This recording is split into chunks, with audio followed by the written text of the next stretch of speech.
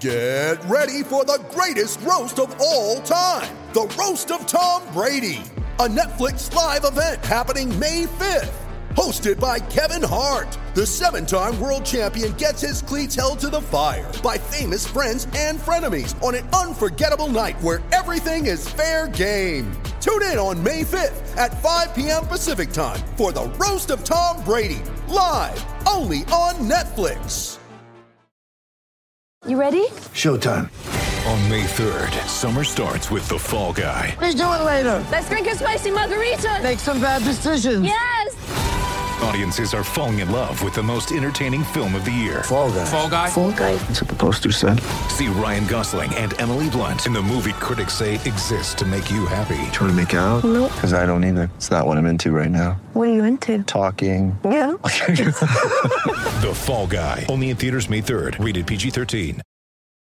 When you need mealtime inspiration, it's worth shopping Kroger, where you'll find over 30,000 mouth-watering choices that excite your inner foodie. And no matter what tasty choice you make, you'll enjoy our everyday low prices, plus extra ways to save, like digital coupons worth over $600 each week. You can also save up to $1 off per gallon at the pump with fuel points. More savings and more inspiring flavors make shopping Kroger worth it every time. Kroger, fresh for everyone. Fuel restrictions apply.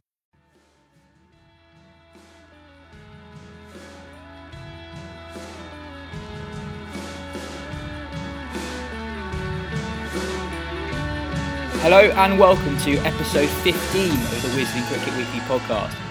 England had two of their all-time great collapses in Barbados. Rolled out for 77 in the first dig, skittled by Roston Chase's 8 for 60 in the second. It was a disastrous test for England. But on the bright side, what a result for the West Indies. Their Beijing core humbling England in a proper throwback to the 80s. Elsewhere in the world, Nepal picked up their first ever ODI series win. India have dominated the second and third ODIs against New Zealand, and Pakistan and South Africa are coming to the end of a very exciting series in South Africa.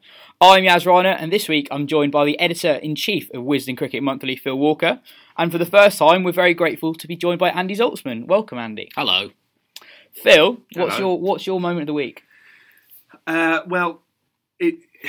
Until a couple of hours ago, it was simply spending a few days in the company of a few old writers covering the story of Wally Hammond, which I've been researching for a piece in the magazine. And then I saw Babar Azam bat, and he got 25 in 24 balls before inexplicably missing one around his legs. And he's without doubt my new favourite player. He is a dream. He seems to enjoy just taking the mickey out of Dale Steyn, and he did that again today. It completes a sort of kind of thrillingly indefinable series for him, really. It's not quite one thing or the other, but when you watch him and the sun's out, then all is well with the world. He is on the cusp of becoming one of the big-time players in the world, I think, and hopefully that will happen with the World Cup in a few months' time. Going back to Wally Hammond, though, I've spent 2 days in the company of the great man. I found a handful of biographies in the Oval Library, and I found one by an old fella, long gone, unfortunately, called Ronald Mason. Ever heard of Ronald Mason as a writer? No. Rings a bell. Yeah, well, it didn't to me. Looked him up, playwright, novelist, all-round cad, and lover of cricket. Writes in that kind of high style of the time, the Cardos-esque sort of high style. And he shines a beautiful light on arguably England's most complete batsman in history, and certainly one of its most enigmatic characters. And just the first line of the book sounds like I've just literally opened it, but I was reading. Classic school book report. I went looking for the 28-29 series when he made 900 and you'll tell me, Andy, 905. I think it was 905. Yeah, 2 double centuries and 200s as well in the Adelaide Test when he dominated that series. And I went looking for that section. But I found various other bits as well, and even just the first line from our man Ronald Mason: "I can see him still, impassive and detached as always, erect at first slit, with arms folded and feet rather wide apart, or walking between the overs down the wicket to his place, England cap slightly cocked, nose in the air, every graceful movement instinct, with a curious, preoccupied indifference." And that's the first paragraph of the book. It gets better and better the longer you go through it, and you spend a lot of time kind of obsessing over the minutiae of what happened last week and what happened yesterday and what's going to happen at Antigua tomorrow, which obviously we'll come to and we'll do our bit. But it's great to just take a step back sometimes and to move back a few generations and kind of re-experience cricket as it once was. And it's quite a kind of sort of touching moment, really, to be honest. And I've been lost in it for 2 or 3 days. I've been reading about Bradman as well. Yeah, I was going to ask you about Bradman. You had a great line from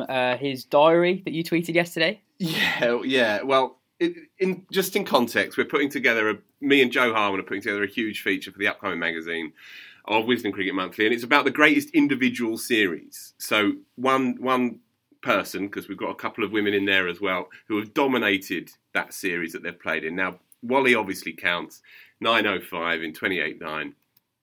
But of course, a year and a half later, in 1930, Bradman turns up here. I think he's 21 years old, and he's made runs in that aforementioned series that was dominated by Wally.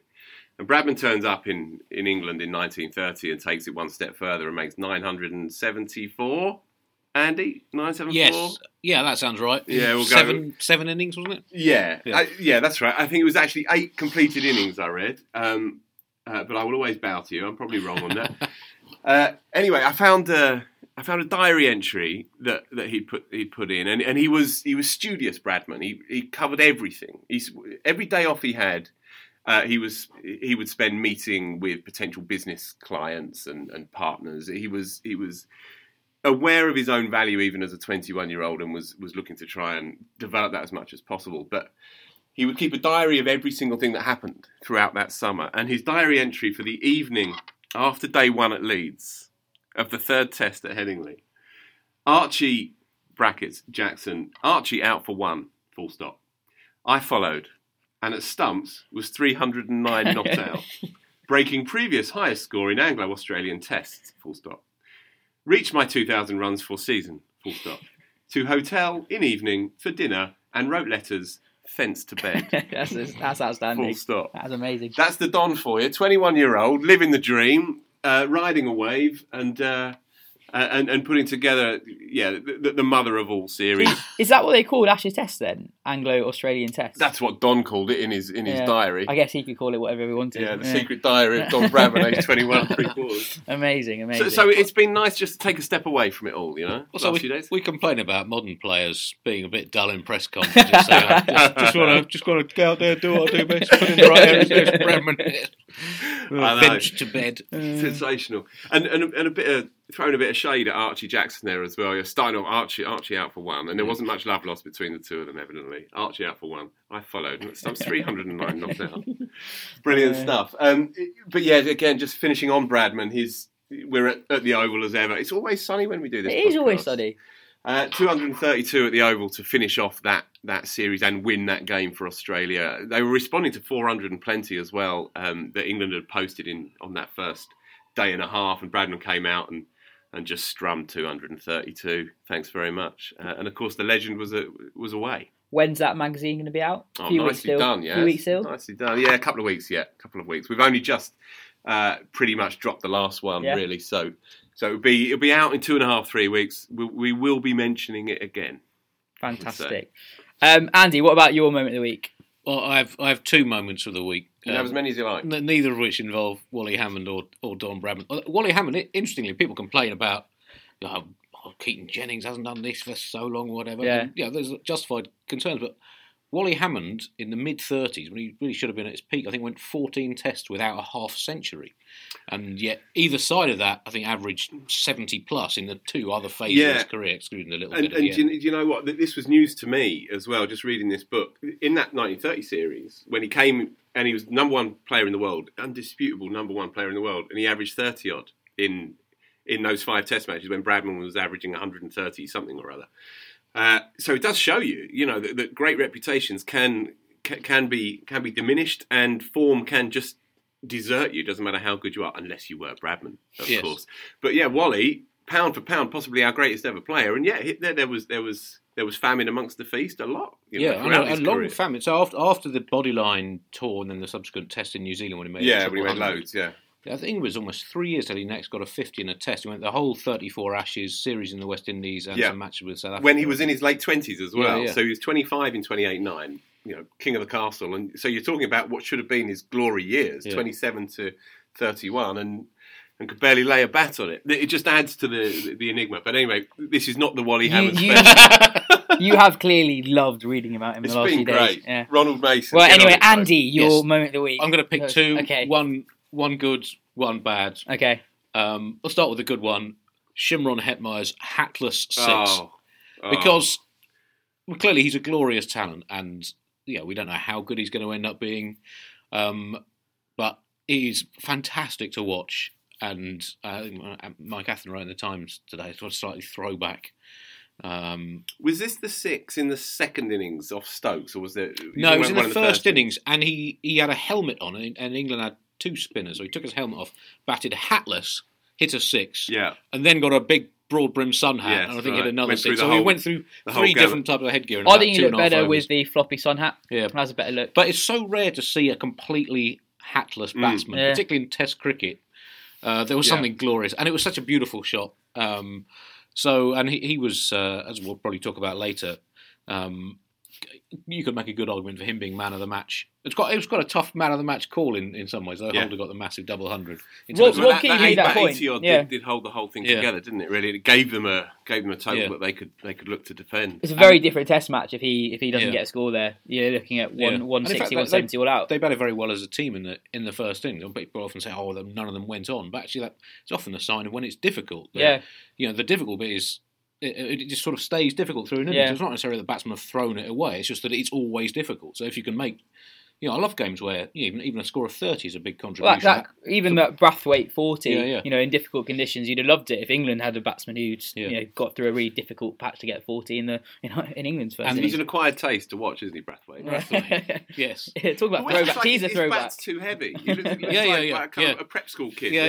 And his dad's bought him a bat as an investment. Yeah, that's right. So I'm only going to get you one bat for the next 5 years. I'm afraid size 5 he's now. He's playing his first summer of men's cricket, and he thought he should get a men's bat, even though he's still a kid. He does a good job for them. Yeah, he's really good. Old school. And often batsmen like that say, this is for the purists. Do you think that's what purists would... might like someone like Atherton or Dravid, but Brathwaite isn't. My other admirable player, though, is clearly... my other moment of the week, the negative moment of the week, was Moeen Ali's shot in the second innings. Now, Moeen Ali got his... got a pair. It was in England's... The last 5 first tests of series that he's played, he's now been out for a first innings duck in 4 of them. I saw you write this earlier in the week. That was alarming. Just say that again. So he didn't play the first test in the India series, but in the other 5 series England have had, the most recent 5 series that Moeen has played, been picked in the first test, he's made a first innings duck in 4 out of those 5. Do you think there's something in that, or do you think that he has trouble adjusting to the rhythm of a series, or do you think it's just one of these statistical anomalies? It might just be a quirk. It's a bit hard to say. He's not been doing very well anyway, not just the first Test matches. He averages 16 since the start of 2018. I thought he was a little unlucky in the first innings. I know that he was maybe held up as the most culpable. Yeah. He is a compulsive hooker, but then he also bats number 7 or 8, and often it comes off. He was trying to control that pull shot, and the top edge. It was a half. It was like a great catch as well, and it was a very good catch. Another day it would have sailed over his head, and then he's 6 from 1. Like that, And Moeen Ali is one of my favourite cricketers of all time, particularly just as a kind of aesthetic watching experience. When Moeen's in full flow, there's very little that's better than that. And but that shot in the second innings, when it was a kind of almost long hop, just drooped outside off stump, and he kind of flamped it to slit. It was a shot of someone who totally and utterly devoid of confidence and security in Australia.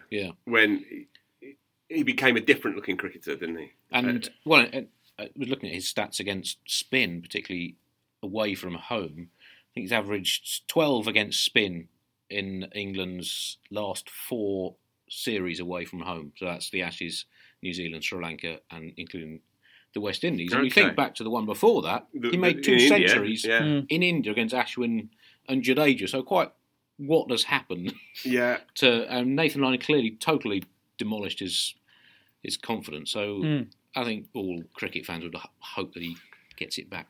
Talking more generally about England's batting, 77 all out in the first innings. There's something like kind of depressingly inevitable about that collapse.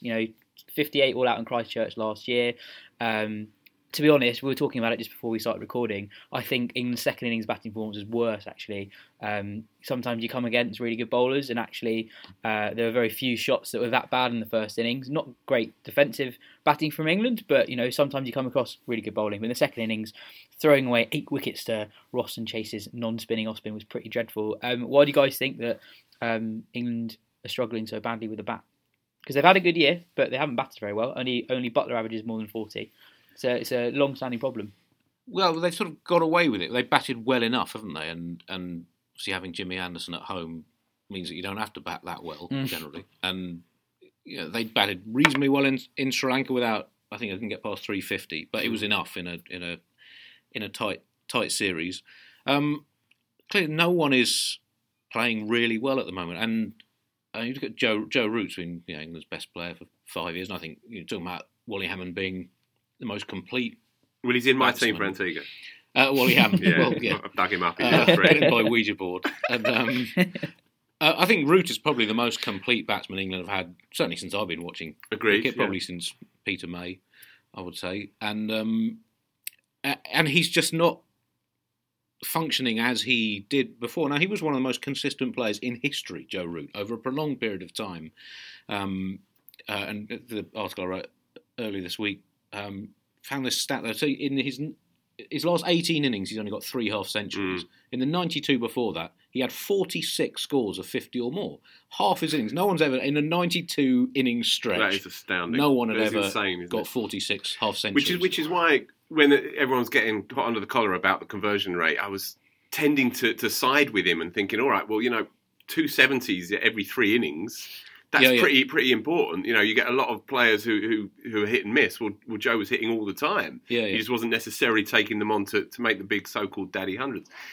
What's happening now, it's hard to divorce the sense of the captaincy and all of the pressure that comes with that and this falling away of runs. I remember Andrew Strauss saying to me, but he said it to 1,000 other people, he said, you take a trade-off as a captain. You trade a few digits on your average for the glory of being the captain and being the leader. It hasn't applied to all of them. Of course it's not. It didn't apply to Gooch and so on. But it's becoming increasingly hard to ignore that sense with Joe. And Graham Swan, who says a lot of things, but I remember him saying before Root was put in place, he's saying we should just leave him alone. Let him be our best player of a generation and more, and give it to somebody else. But to be honest, at the time there's no one else. At the time, Swan, I think, was a pretty lone voice, but you can begin to understand where they're coming from. But Buttler is undoubtedly very highly regarded in that England setup. I think he is, without a doubt, going to take over from Morgan as soon as Morgan is finished, which might be in July. The question maybe comes, and I'm not calling for Joe's head by any stretch of the imagination, but when Joe gets to 28 years old and they start to look at their careers, and there is a shelf life to England captains, maybe they will get to that point and think, well, let's protect this once in a generation talent and move the captaincy onto another player. It's no great admission of defeat either. You've seen with a number of other countries that have done it very well. And also, clearly he's done. They've had some great series wins recently, and I think his captaincy, an 8 out of 10. They've won 8 out of 10 test matches. Yeah, exactly. They've won 8 out of 10 and lost 17 out of 36. So you can look at that. Long-term form, short-term form. It's crazy, isn't it? It's schizophrenic stuff. As ever. With Root, I think his captaincy is really good. Clearly, as captain, is generally as good as his bowling attack. But also, he could stop being captain in the next year and then do it again in 3 or 4 years' time. There's no... There hasn't been that many people who've come back to it since the 80s when it was 2 games each at a time, pretty much. So I've got another stat on Root that sort of backs up the sense that the captaincy might be affecting his batting. That's just looking at his first innings of series. He had an amazing record for starting series really, really well. So looking at the first innings of the first tests from 2014 when he came back in the side of being dropped for that final Ashes so he made a double hundred at Lord's, didn't he? Yeah. First test match of that summer. Yeah, we made double hundred against New Zealand. Yeah. I forget the exact thing, but basically in 13 series, between that and the end of the 2017 English summer, so the West Indies day-night match, he played in 13 series. He scored centuries in the first innings of 6 out of those 13 series, and he made 80 or more in 3 others, and had only 2 scores under 40 in 13 first innings of series. It was, again, astonishing consistency. And in terms of wanting your big players to make an impact on shaping the early phases of a series, huge innings in the opening match of the 2015 Ashes. Yeah, the 130 odd, Since then, 6 more series. Made a very good 80 against India last summer, but apart from that, he's made 58 runs in 5 innings. And it's not a leap of faith to imagine the build-up to a first Test match, all the interviews, all the scrutiny, all the mulling over who to pick, who to not. You know, Ben Folkes told me last month about his technique of walking around the boundary with those who have been left out in the squad. All of that is playing out in your head. Then you get the blazer on, then you take the coin out, then you flick it up, and then you make a decision, and then you might have your pads on 20 minutes later. Yeah. Look, many have done it before and done it well, but it's hard to not make that attachment to it. You know, that said, he might walk out tomorrow and strum 150, and then the story starts to change again. But we don't know. You know, Root's not the only high quality player in England's top 7 that's underperforming. Yeah, Ben Stokes averages 25 in 2018. Bairstow has a career average of 37. No way should a player that good average 37. I guess what I'm trying to get at is there a wider problem in the way that either England in approach, or why is it these class players are struggling? Well, I think they played a few series in bowler-friendly conditions, so that clearly diminishes the objective average of batsmen. You'd have to look at their kind of relative average within the context of games. But that said, there are a few slightly worrying trends within those individual player stats. So Ben Stokes has been out LBW in 6 of his last 12 innings, and had only been out LBW 6 times in 79 innings before that. He's also out blocking a lot, which speaks of a slightly garbled approach, I think. When Ben's playing his best, it's just when he goes out there and he hits it. Interesting, so Ben At Gardner... number 5, there's less license to do that, of course. So Ben Gardner, Wisnu.com writer, he's writing something that is going to be published today on Ben Stokes' change in approach. So since he came back from his ban, he has played more defensively, his strike rate has plummeted. And when somebody bats more defensively, you kind of think that they'll be their average against when they're attacking would be higher. So Pujara's average when he attacks is in the hundreds, because he just doesn't attack very much. And when he does attack, it's a rubbish ball and he punishes it. Yeah, picks the right ball. Stokes' average is actually still pretty low. It's below the worldwide average when he attacks the ball.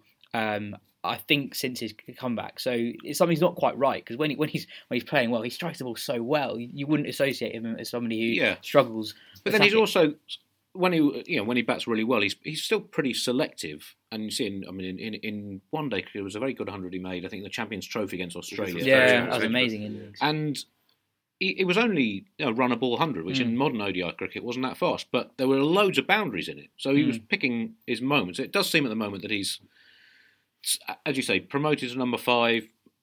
Maybe there's a sense of needing to be more responsible as a batsman. That it might just be that he's in a slight dip in form. But the LBWs be, I guess, a slight concern. Johnny Bairstow bowled 8 times in his last 16 innings, which is dramatically more than it was in that kind of golden 2 years. Yeah, right? so LBW, and I looked at the stats for top 6 batsmen. Basically, you'd expect 1 in 6 bowled, 1 in 6 innings LBW. Right. So Bairstow currently is last. It's relatively short term, but 8 out of 16 bowled is a lot. And he's averaged, since the start of the 2017-18 Ashes, basically after he was promoted to open in the one-day side, he's averaged 24.6 against pace bowling in Test cricket. And before that, over the previous 2 and a bit years, he'd averaged 47 against pace bowling. And that is a real concern. And the fact that he's getting out bowled so often has been picked up by a lot of the pundits. Some great TV breakdowns of his stance and his movements, leaving it off stump more exposed, which works for slamming it through the offside in one-day cricket, but has left him maybe a vulnerable. I think he has actually reversed that, and he didn't bat long in the first Test match, but his stance was much more similar to what it was before he opened the batting one-day cricket. So I actually am reasonably optimistic. And then he got too far across and got called down the next side. Exactly. Obviously, West Indies bowled fantastically, particularly Kemar Roach in the first innings. With the bat, Holder got a double 100. He is now the number 1 ranked all-rounder in Test cricket, the first West Indian to do that since the great Sir Garfield Sobers. Phil, you spoke to Jason Holder before the series, and he said his career aim was to become the number 1 all-rounder in the world. And one test after, he's going to clock off. It's the old Bobby Charlton line after 66. Like, where do we go now? What do we do now? Yeah, as I've said on this show before, seriously impressive bloke, articulate, considered, speaks his mind as well, more openly and demonstrably than any other world cricket captain would dare to, which is a sign of the kind of the standing that he now holds in West Indies cricket. Still only 27. Still only 27, but he's been around. He's an ancient 27. You know, he was made captain at 23, the 15th youngest captain in Test history, the second youngest captain of the West Indies in all formats ever. So he was thrown one hell of a hospital pass at the time, and is building the nucleus of a team that can compete across the board. I would say you've always got a chance if you've got a bunch of quicks. Doesn't matter where you are in the world. And they're good quicks. And Shannon Gabriel, who he was effusive to me. When I asked him about his key players, he went to him straight away and he said, I had to argue with the board that to get him in, to protect him and to play him selectively and to get him in this team. And he is the key. And it echoed a lot of captains over the years. They all look for pace. They all look for that bowler that can change the direction of an innings with a tattered 50-year-old ball. And it's what England were crying out for, obviously, and it's what the West Indies have. And it's good to see Roach, who's still only 30 and has missed a lot of cricket, but he's back and fit, six for zip in the first innings. And Holder holds the whole thing together. You know, the clue's in the name. You know, there's I wrote this about nominative determinism in cricket. Yeah, the clue's in the name. There's a kind of sort of water-carrying pragmatism there. You know, he holds the whole show together. Well, for a long time, people said, "Oh, he's 6'7", he should be charging in. He can bowl. He can bowl exactly.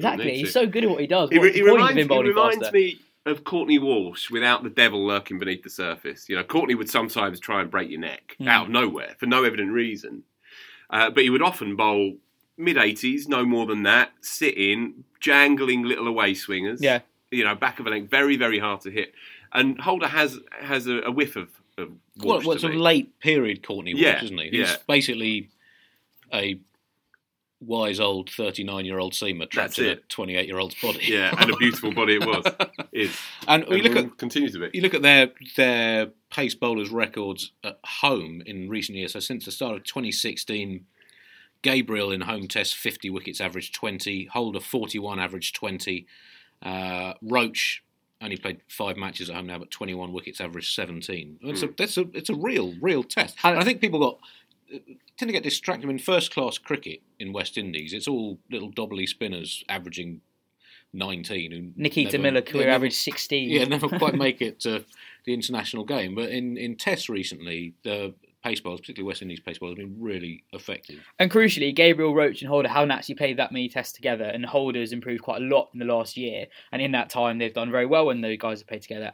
Add to that, a young and developing batting lineup, suddenly that's a really good team. Yeah. And just to throw O'Shane Thomas's name as well into the mix, it's not like they were going to just rely on these 3 quicks, and as soon as one breaks down, they're bereft.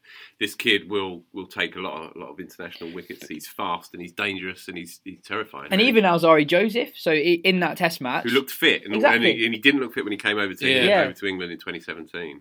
It was relentless. England didn't have a fourth bowling option to really attack, and the pressure was on when Gabriel and Roach took a break. That's a seriously good team, and England are going to, I think, it's been really difficult for them to get back into the series. I think they'll win at Antigua. What, England? Yeah, they bounce back as a matter of course. I think they'll win at Antigua. I think they bounce back, set it up nicely. Unless it's in Australia, in which case they continue bouncing downwards. Yeah. Also, Roach is quite an interesting one because I'm not sure he's been massively highly regarded over here. But if you look at his career stats, he's got a career average of 28. If you take out period when he played when he was knackered and injured, and then ended up having an almost 2-year break from Test cricket. But there were 7 tests that he played when he clearly wasn't fit, and he took 4 wickets at an average of about 160.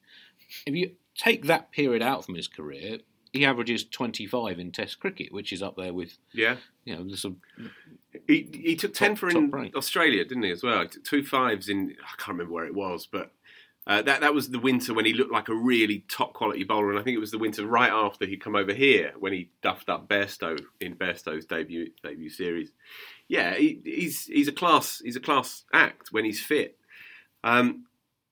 Talking of quicks and the lack of firepower in the other lot, Andy, what is your team for Antigua? What's your bowling side first? Well, just quickly on West Indies fast bowlers. On Gabriel, we're talking about Wally Hammond, and a lot of the way he's looked at is because he was such a majestic player to watch. And Gabriel's bowling action, I think, is my favourite bowling action in international cricket at the moment. It's just this majestic swing of the arm, kind of proper old school muscular run up. It is. You kind of picture to watch. Charlie Griffiths, don't you? You know, you might even bend the arm on a bouncer. Not that I'm saying that Gabriel does, but there's that kind of unreconstructed sort of Joe Louis sort of boxer style aspect to it as well. You would not fancy it when he's coming round the wicket into the ribs. And when you see the footage from side on, it looks just great. England for the next test, I would have. Well, it's without knowing what the pitch is going to be like, I think clearly they have to bring Broad back. Just on the pitch. Phil, you were saying that it's going to be this green morning, top. and we're recording this just 24 hours out from the game. They're saying it's green, and they're trying to inject as much pace into it as possible, and they're just going to try and blow England away again. Yeah, they fancy their 3 against ours. Yeah, whoever they may be. But Andy, your 11. I would have Broad and Wokes in. And probably Leach, I think. I'm slightly reluctant to drop Moeen because although his batting, as we talked about, hasn't been great, since he was recalled, he's had 34 wickets in 6 tests at a decent low 20s average. But that said, I think there's an argument for, after a game like that, you need to do something, not just do something to shake your own team up, but give the opposition something different. Yeah. To face. So I think I'd have Broad and Wokes in.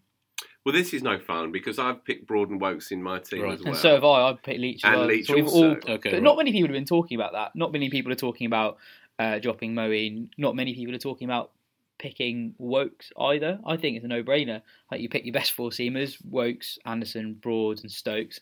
And I think on form your best spinner in Jack Leach. Jack Leach has the second best economy rate of any spinner who's taken more than 20 wickets, sitting Test wickets in the start of 2016. Only Jadeja has a better one. I think if you're going in with just one spinner, he offers you control. If you don't know what the pitch is, you don't know what the role of the spinner actually is. He is simultaneously somebody who can hold up an end and also take wickets as well. I think it's a no-brainer, to be honest. And in dropping Moeen, that's not a permanent opinion and ruling him out of the equation for the summer at all. That's saying right now in this Test match coming up, I think Jack Leach is a more reliable option, and I think England should be confident enough to do that. Yeah, I picked the same 5 bowlers as well. It was swung by hearing the pitch report this morning, which may change, of course. Yeah. But if they are looking to leave some grass on it and getting some carry through, then I think Wokes definitely comes into the picture. So and Curran?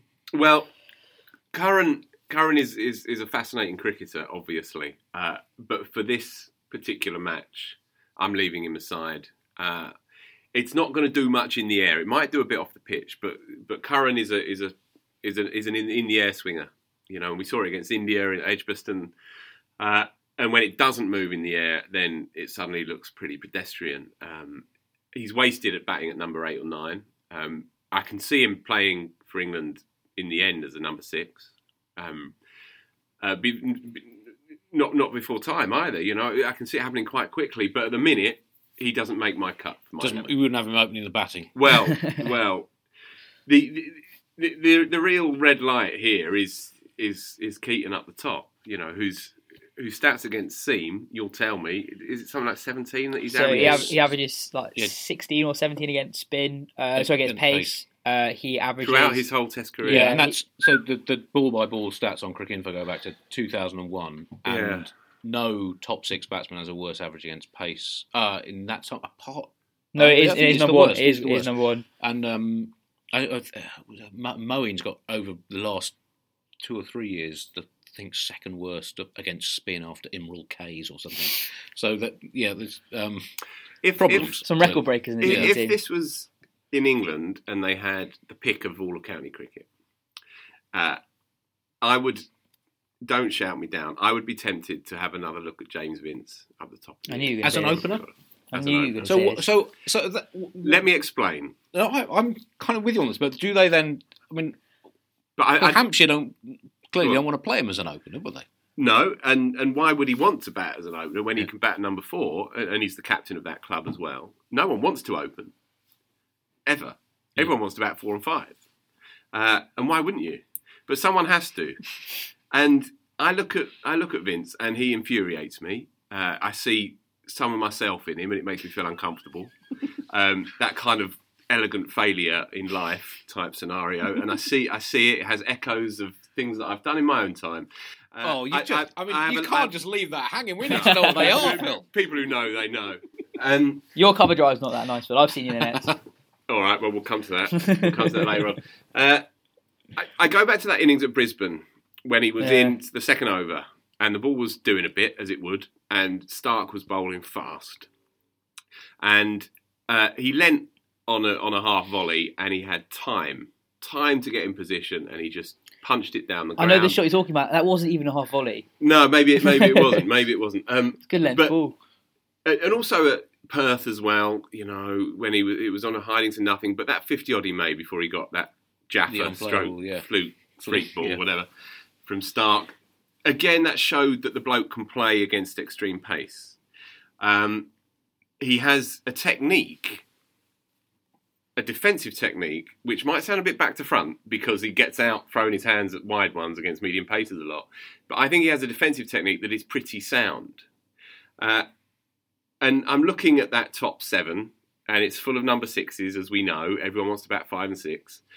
And we're looking at the collection of openers out there, and none of them are jumping out to me. And Joe Denley, he's a canny county cricketer, and it's great that he's had a bit of a sniff of it.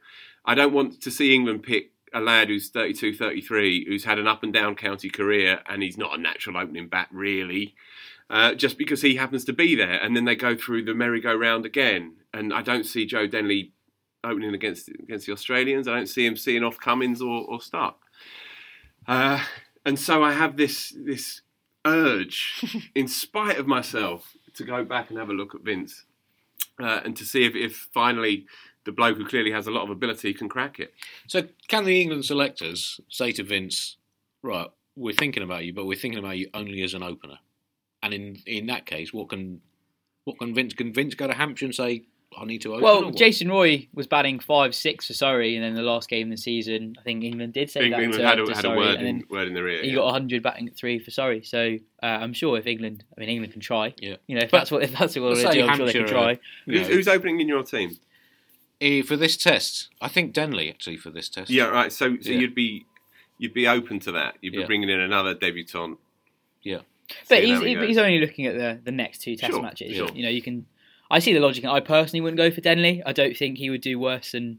I think he probably would do as good a job or as bad a job as Jennings is doing at the moment. But I think Jennings has a higher ceiling. It was only 3 tests ago that Jennings scored a really good 100. But that was only against spin. I mean, that series can almost be completely parked, can't it? That it showed he has temperament for Test cricket, but we learned absolutely nothing about whether he's got the technique to thrive against in normal Test match.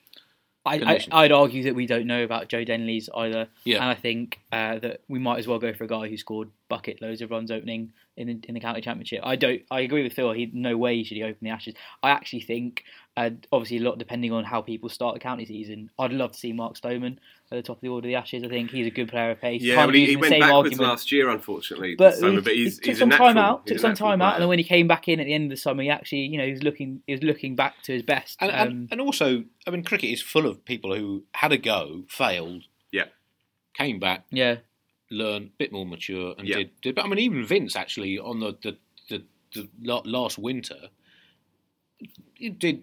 he had a good innings in New Zealand as well. Yeah, Well, he made was- 76 in New Zealand. It Yeah. was his last Test innings. Yeah. He was significantly better than he had been in his previous incarnation. Obviously, that great Australian team had Hammond and Hammond bingo. Hayden, Langer, and Martin. That was you average out. That name basically works out as Hammond, doesn't it? Who'd all had a brief go around about 92, 93. Yeah. Then had 4 or 5 years out of the team and came back and were world beaters for prolonged. And prolonged cricket period. is littered with that. Just one thing on Jennings. Mark Butcher on Cricinfo said, "I'd drop him for his own sake," which is kind of a slight sort of ex-pro way of sort of bringing down the guillotine. But he did say that people within the county game say that when he's on, he's a really, really, really good player, and he has a lot of support within English cricket. We haven't seen it, but we only see one version, and we only see. It's still quite a small sample size with a lot of these players, and we are quite quick to judge a lot of them. What we've seen with Jennings, rightly, brings question marks, and the shot that he got out to in the first innings was alarming because it was a long half volley. It was holder, so it wasn't especially quick. It wasn't swinging, and then the bat came down at a peculiar arc, and his body was so far away from the ball. and it looked technically questionable. And then that was the fourth drive he played. So he hit 2 for 4, and he played and missed at 1, and edged 1 and was caught. I mean, that's a 50% success rate on a bread and butter shot. Yeah. I mean, there's only a small sample, but early in the innings. But the frustration with him is that he looked okay. He looked, that horrible modern word, busy, in that he looked like he was looking to score rather than just hang in there. But Butch did say, as I say, that people feel in English cricket that when he's on, there's still a player out there, and he has a lot of support within the dressing room as well, which does count up to a point, I think. If you're a diffident character and you're not scoring runs, then your position is all the more under threat. But my God, he needs some. If he does play tomorrow, he really does need a few because he will be out if he doesn't score runs in Antigua. Bayliss has said that his position is in question, that they are seriously thinking about it. I mean, the numbers we talked about earlier, you can't really ignore them. I think we've talked about the Test enough. Actually, no, I want to talk about Ben Foakes very quickly. I thought it was ridiculous that he was batting number 8. He's one of 4 people in England's 50-man squad to average above 40 in first-class cricket. Why is he batting 8? To be honest, I think long-term, in the same way you said you see Curran batting at 6, I see Foakes as a potential number 5, break up the stroke players in that middle order. Forget his keeping. I think people underrate his batting because of how good he is at keeping. His batting is actually very good. In your interview with him that was in the last magazine, he said that he undervalued hundreds almost because of where he batted in the order. Is that right? Yeah. Well, on the second morning at Gaul, first Test, Gaul, he was 80 odd not out overnight, and Bruce French, his long-term keeping coach, came up to him and said, "Look, I know what you like. Get your head down. And 80 odd is fine, but 100 you make history." And folks said, "Oh right, oh yeah, that's quite important to score 100." And he said to me, "Consistency is my thing because I bat at 5, 6, and 7. I've never been bothered about hundreds. I'm interested in getting runs pretty much every time I walk out there." Which again is kind of a little glimpse into his character, I suppose. It's very relaxing when he's asked about his position in the side. He's very open. He says he can understand why he would be dropped. Very different attitude to another wicketkeeper batsman in the England squad. But yeah, I think we have talked about the next Test. He looks like an opening bat to me, folks. In a different life, could have been an opening. Nice, neat technique. Wokes, even. Also, I think in terms of folks at number 8, I think there's a question of balance of having Buttler and Moeen, 2 more attacking players. Why not split them up with? I would have batted with folks. Wise after the event. I had Moeen in my team at 8 in the last Test match for exactly that reason. But anyway, we'll see. But I said Moeen's got a great average at 7. Or until the last match. But, Wow. But you could write a thesis on the psychology of batting positions. That there's players could.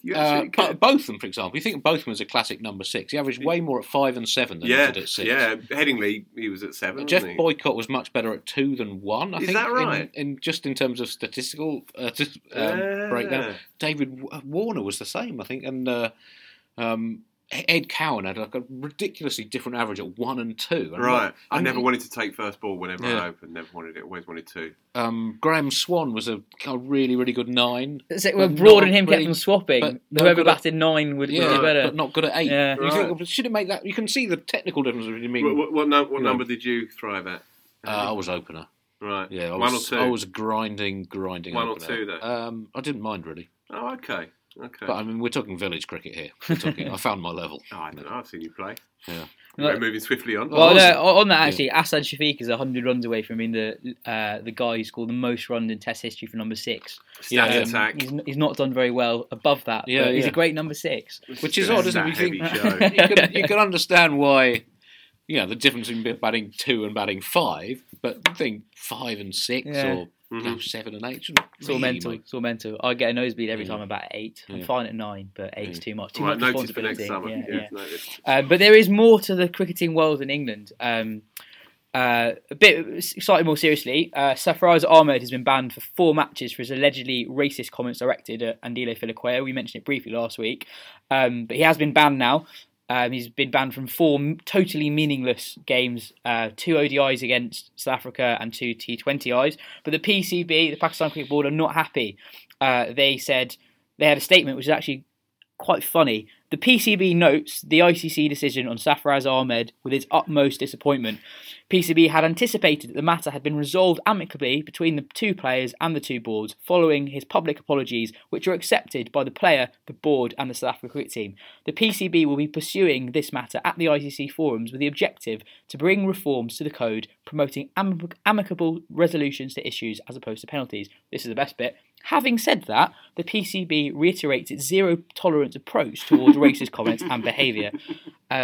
Pick your battles, PCB. He's been banned from 4 totally meaningless matches, and it's not a good look. Elsewhere, England Lions are 4-0 down. You didn't ask us to comment on that one. Just moving on. Racism is bad. Yeah, say that. We agree on that. Elsewhere, England Lions are 4-0 down to India A. It's a really strong India A side. I love the press releases that we get through from the ECB on that. Mulaney stars, but Lions go down, and Mulaney's got a 38 from number 7. It's a really good India A side. He also got and Pant and Rahul. That's a really strong side. Yeah. And England Lions side is quite inexperienced. I want to mention Danny Briggs. He's done really well. He's gone at just 3.5 runs and over against a really strong India A side. I don't think he'll play in the World Cup, but if there's an injury to one of the spinners, you know what? He could be in the squad. If something happens to Moeen, Rashid or Liam Dawson, who's almost definitely going to be a reserve spinner. And he's only 27. I thought he was about 32. There you go. Yeah. No, he's a tidy piece of work, is Danny Briggs. He bowls that kind of horrible, modern, non-turning dart. From quite a low angle, he's got a first-class 100 as well, so he can bat, which is really important for England. Good on him. And let's end on a really positive note. Feel-good story. Nepal have picked up their first ever ODI series win, a 2-1 win over the UAE in the UAE. They had hundreds and hundreds of supporters at the game. If you've ever watched a cricket match in the UAE on TV, you'd know that's a rarity. There aren't many supporters there. And to be honest, a couple of years ago, I knew absolutely nothing about Nepalese cricket. I didn't know that it was big there at all. But it's really thriving. The Everest Premier League took place early in the winter, and you had 20,000 people turning up to the games, and there were overseas players, a couple of county players were over there, and a young chap who's only 16 and 100 days old, called Rohit Powdell, became the youngest half-centurion in the history of men's international cricket. So well done, Rohit, if you're listening. Well done, Rohit. Yeah. We started with Wally and we finished with Rohit. Passing the baton on. It'll be fascinating to see how Nepal and Afghanistan progress over the next 10 years. One of the great challenges for international cricket is how to support the depth of talent that they have there. Imagine if you said 10 years ago that Nepal and Afghanistan would have these stars at T20 franchises and doing as well as they are. It's amazing. And also, in 10 years' time, what are the 2 countries that we'd have had no idea that would be really into cricket and doing well, thriving? Who will they be? That's a good question. Ecuador. Thailand. Right. I'm going Thailand. I'm going Chile. They're quite into their cricket. I went through Chile. Yeah, there were nets all over the place in Chile, so I'm going for that. China. Okay. China? Putting some money into it. China. Interviewed Richie Benaud years ago, and I remember him saying, "China one's to watch," and it hasn't played out, frankly, Rich. So you're wrong on that one. If they want it, then they can have it. If they're interested, then it's all there for them. Well, that's Chinese cricket is a great note to end on. Andy, thank you so much for coming on the show. Really enjoyed having you on. Phil, thank you very much. Really enjoyed being with you. We've not been on many podcasts together. I've enjoyed it. No, it's nice. Nice. It's nice that you're taking the reins for hosting the thing as well. I'm glad you think so. No, you're doing a fine job. Thank you, Phil. Cheers for coming on, Andy. That was great.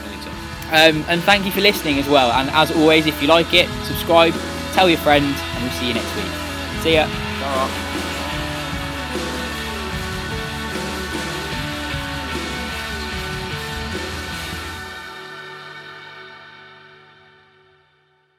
Sports Social Podcast Network.